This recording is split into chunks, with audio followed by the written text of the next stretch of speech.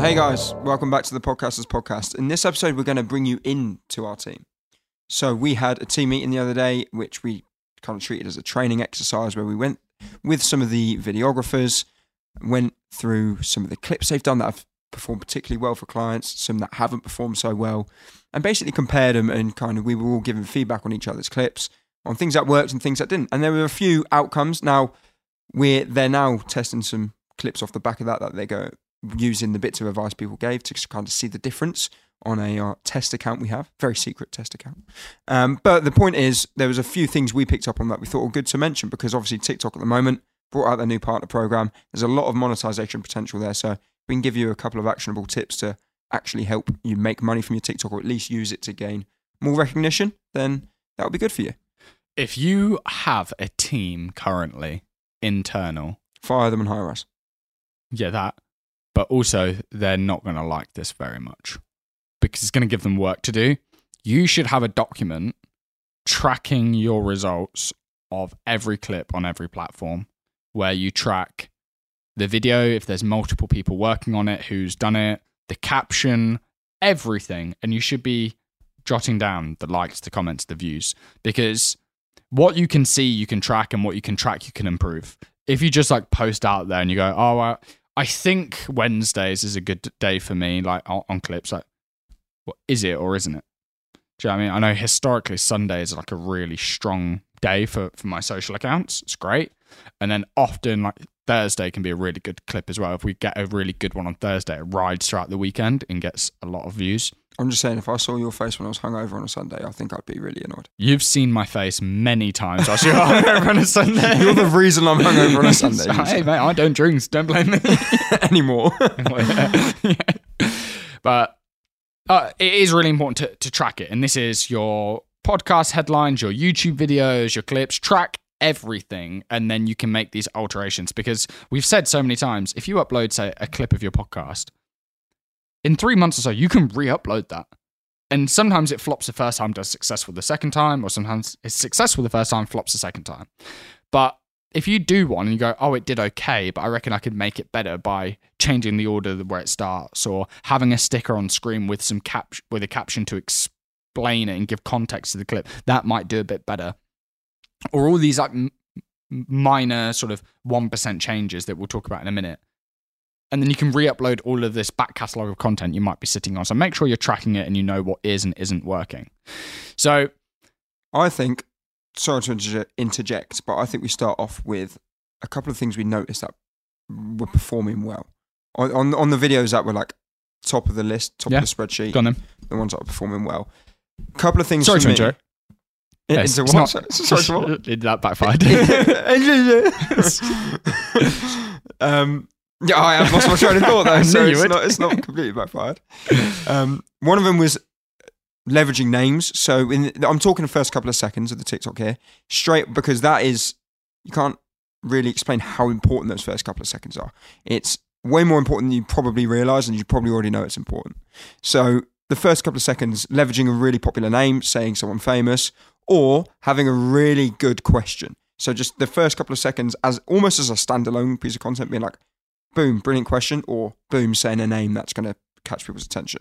Now, that some of the clips that performed really, really well were questions like that. I think one of them was like, is the king racist or something like that? Was it? No, it was Churchill. Was Winston Churchill racist? Was Winston Churchill racist? So essentially, if your first 3 seconds aren't great, and we'll explain what that means in a minute, don't use the clip, throw it away, because it's not going to work. If it gets good 10 seconds in, it's too late. Nobody's watching it. So the first 3 seconds should be a name drop of somebody well-known, or, you know, if they're a good name guest, then just them being visible on screen can work. A hook that is strong, and what I mean by that is probably shocking or contrarian, which that statement was both. Incredibly funny, and it's like objectively funny, which is is the hardest of all of them to do, or incredibly emotional and pulls on the heartstrings. Another one which works quite well has numbers in it. It just seemed to work quite well when someone says like 10 ways to make £10,000 and blah, blah, blah. I think that comes in a way like under shocking. So it's like, now you've got my attention. But yeah, numbers You sound way more like an expert when there's a number on it. It's like how to make loads of money. It's like how to make 10 grand in however many days, whatever it is. Because it's numbers, it's specific. It makes you sound like, oh, we knows exactly what he's talking about. I think that's why anyway. But it just does seem to perform quite well. It's less airy-fairy, isn't it, and opinion-based. Yeah, exactly. And then what we found with a lot of the clips was some of them were great content.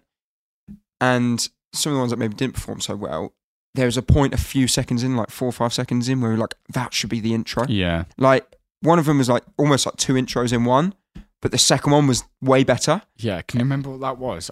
It was like, I'm going to show you how to do this, and it was like bananas, something about bananas. Yeah. And then, but the second intro was like way more of a hook than the first bit.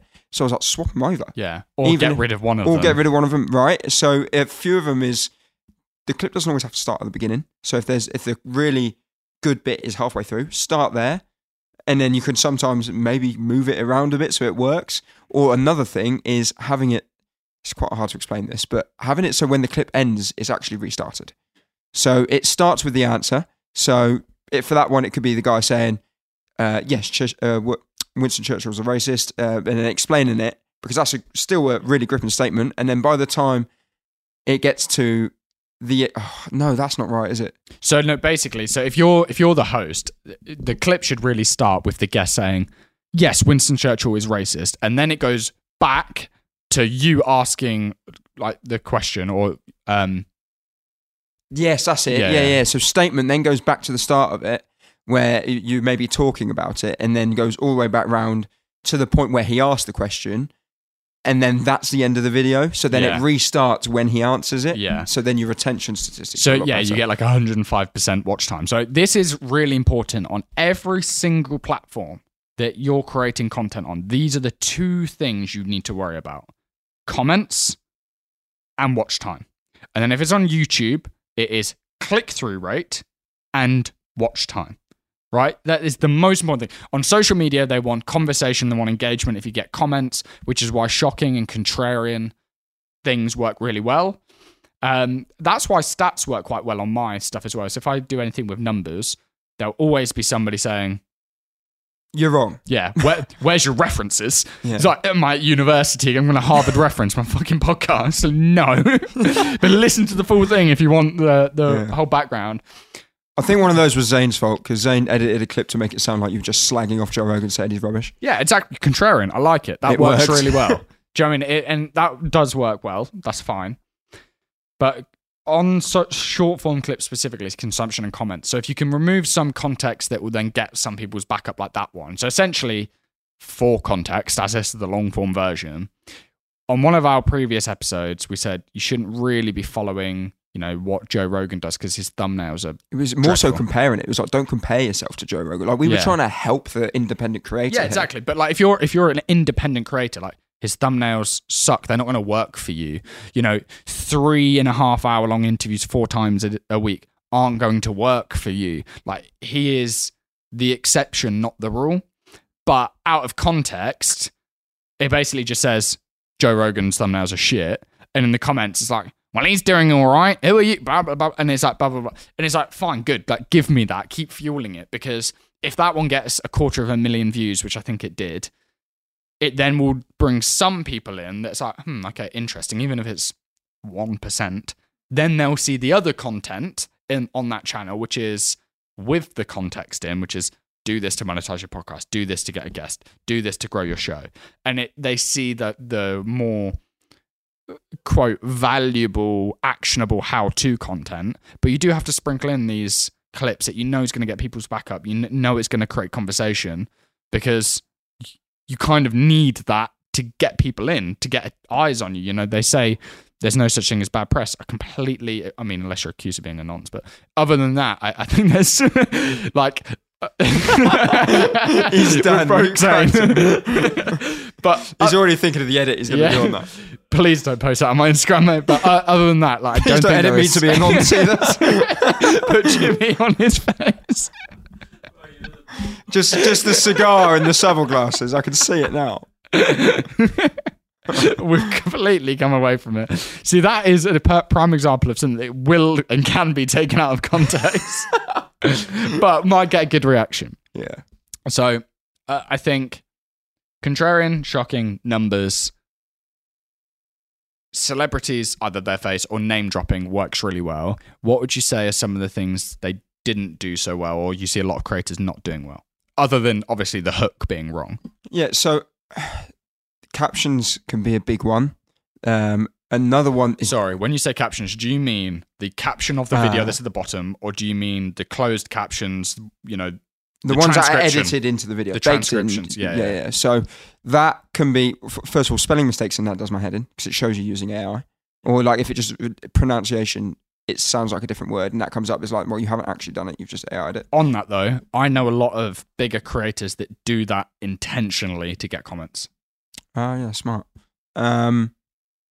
Branding. I don't like when people brand their clips. Now, we've had a couple of occasions with people we work with who are very insistent on having their branding on their clips against our advice sometimes. And that's when you just got to say, look, fine, sure, we'll do it. Kind of do it your way, but just know that we wouldn't be doing it like that because it can have a negative effect. Now, we're lucky enough, we've got a studio which has branding behind us. But I actually reckon this helps us get trickle down. I reckon if we didn't have this and it was like coffee, what's it called? Coffee table atmosphere, it would probably perform better on social channels, but probably wouldn't trickle down so much. But I don't, when people have big slapsticker artwork on there or the name of the show written on it, I'm not a massive fan of that. My least favourite is the upper and lower thirds. So the video is essentially uploaded horizontal, like a long form video, and then the top and the bottom is like just colours or like their logo or the name of their company. Looks awful. Yeah, I agree. And it will not perform as well. And you have to have that toss-up of, okay, maybe it will land on the phone of somebody that might want to know more about my company. But my preferred method is what I just explained a minute ago. I do a clip that I know is going to get views, because then if you reach 100 people and you get that 200 view curse on TikTok when your content's shit and it's just not pushing out to it, no, you're not shadow banned. You just need to tweak your content. All the edits. Now, if you're posting every day and you get 200 views and you've got this like upper and lower third, this branded, because you're like, oh, maybe I'll get in front of people. It's like, but then I can upload a video that does 250,000, and then I'll probably get, even if you get 1%, 5% of those people then click through to your account, guess what's there? It's your link tree, is your other content. It's your bio. And that's where they're going to see it. The clip needs to be good as a clip. It needs to get likes. Stop trying to skip steps. Just get eyes. The only thing you're trying to do with that is get eyes on that clip. Don't be trying to convert people to anything. It's even worse if you're trying to convert them straight to a Patreon. People are, I need to promote my Patreon on my socials. Like, no, because no one's seeing a clip and buying your shit. No, they're not. People are seeing a clip. If it's a good clip, they may be checking out your account. They may be checking out more clips. If you're super lucky, they might listen to your podcast one time. If your content's good, they might then listen for a while. And then 3 months down the line, they might subscribe to your Patreon. Yeah. But they're not seeing one clip and going, cool, you know what? That guy needs £5 a month. Yeah. Do you know what I mean? I could do a £5 a month from all of you if you don't. You're not going to get anything. Yeah. But no, I think that is a common mistake. I don't like the branding. The other thing is when people are insistent on their transcript, their closed captions being branded to their colours when their colours don't work. Like if your brand is like black and silver, right, it might look slick on a website. But if you've got like black or silver captions, like no, make them bright and colourful, like a baby blue or a pink or a green, like that everybody uses for a reason. Like even if you look at Stephen Bartlett's, his thumbnails all have the TikTok thing on it, right? Is it his on TikTok? No, it was Rob's we were looking at, wasn't it? But like massive creators don't brand their thumbnails on TikTok. They use the TikTok branding. Yeah. Because it works. And even the likes of Shits and Geeks who are massive on TikTok just sold out. Well, they haven't sold it out yet, but I'm sure they will. The O2, which is going to be the biggest live event of all time for podcasting. Their TikTok is...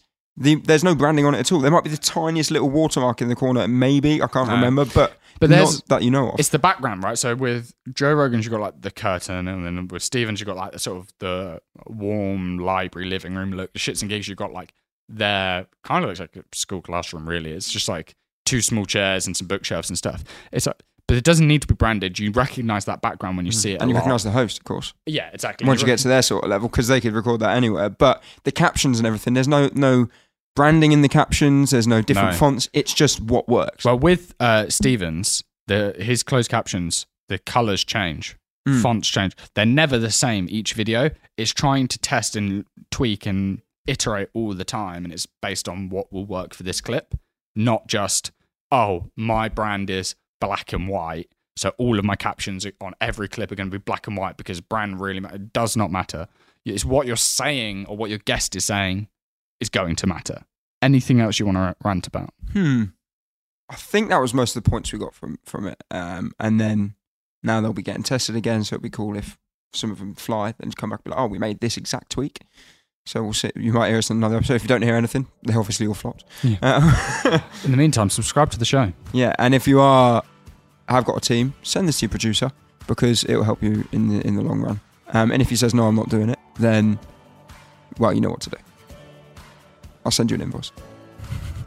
What else are we doing? My £5 a month. Oh shit, yeah. My bad. Cool, follow the show. See you later. Bye.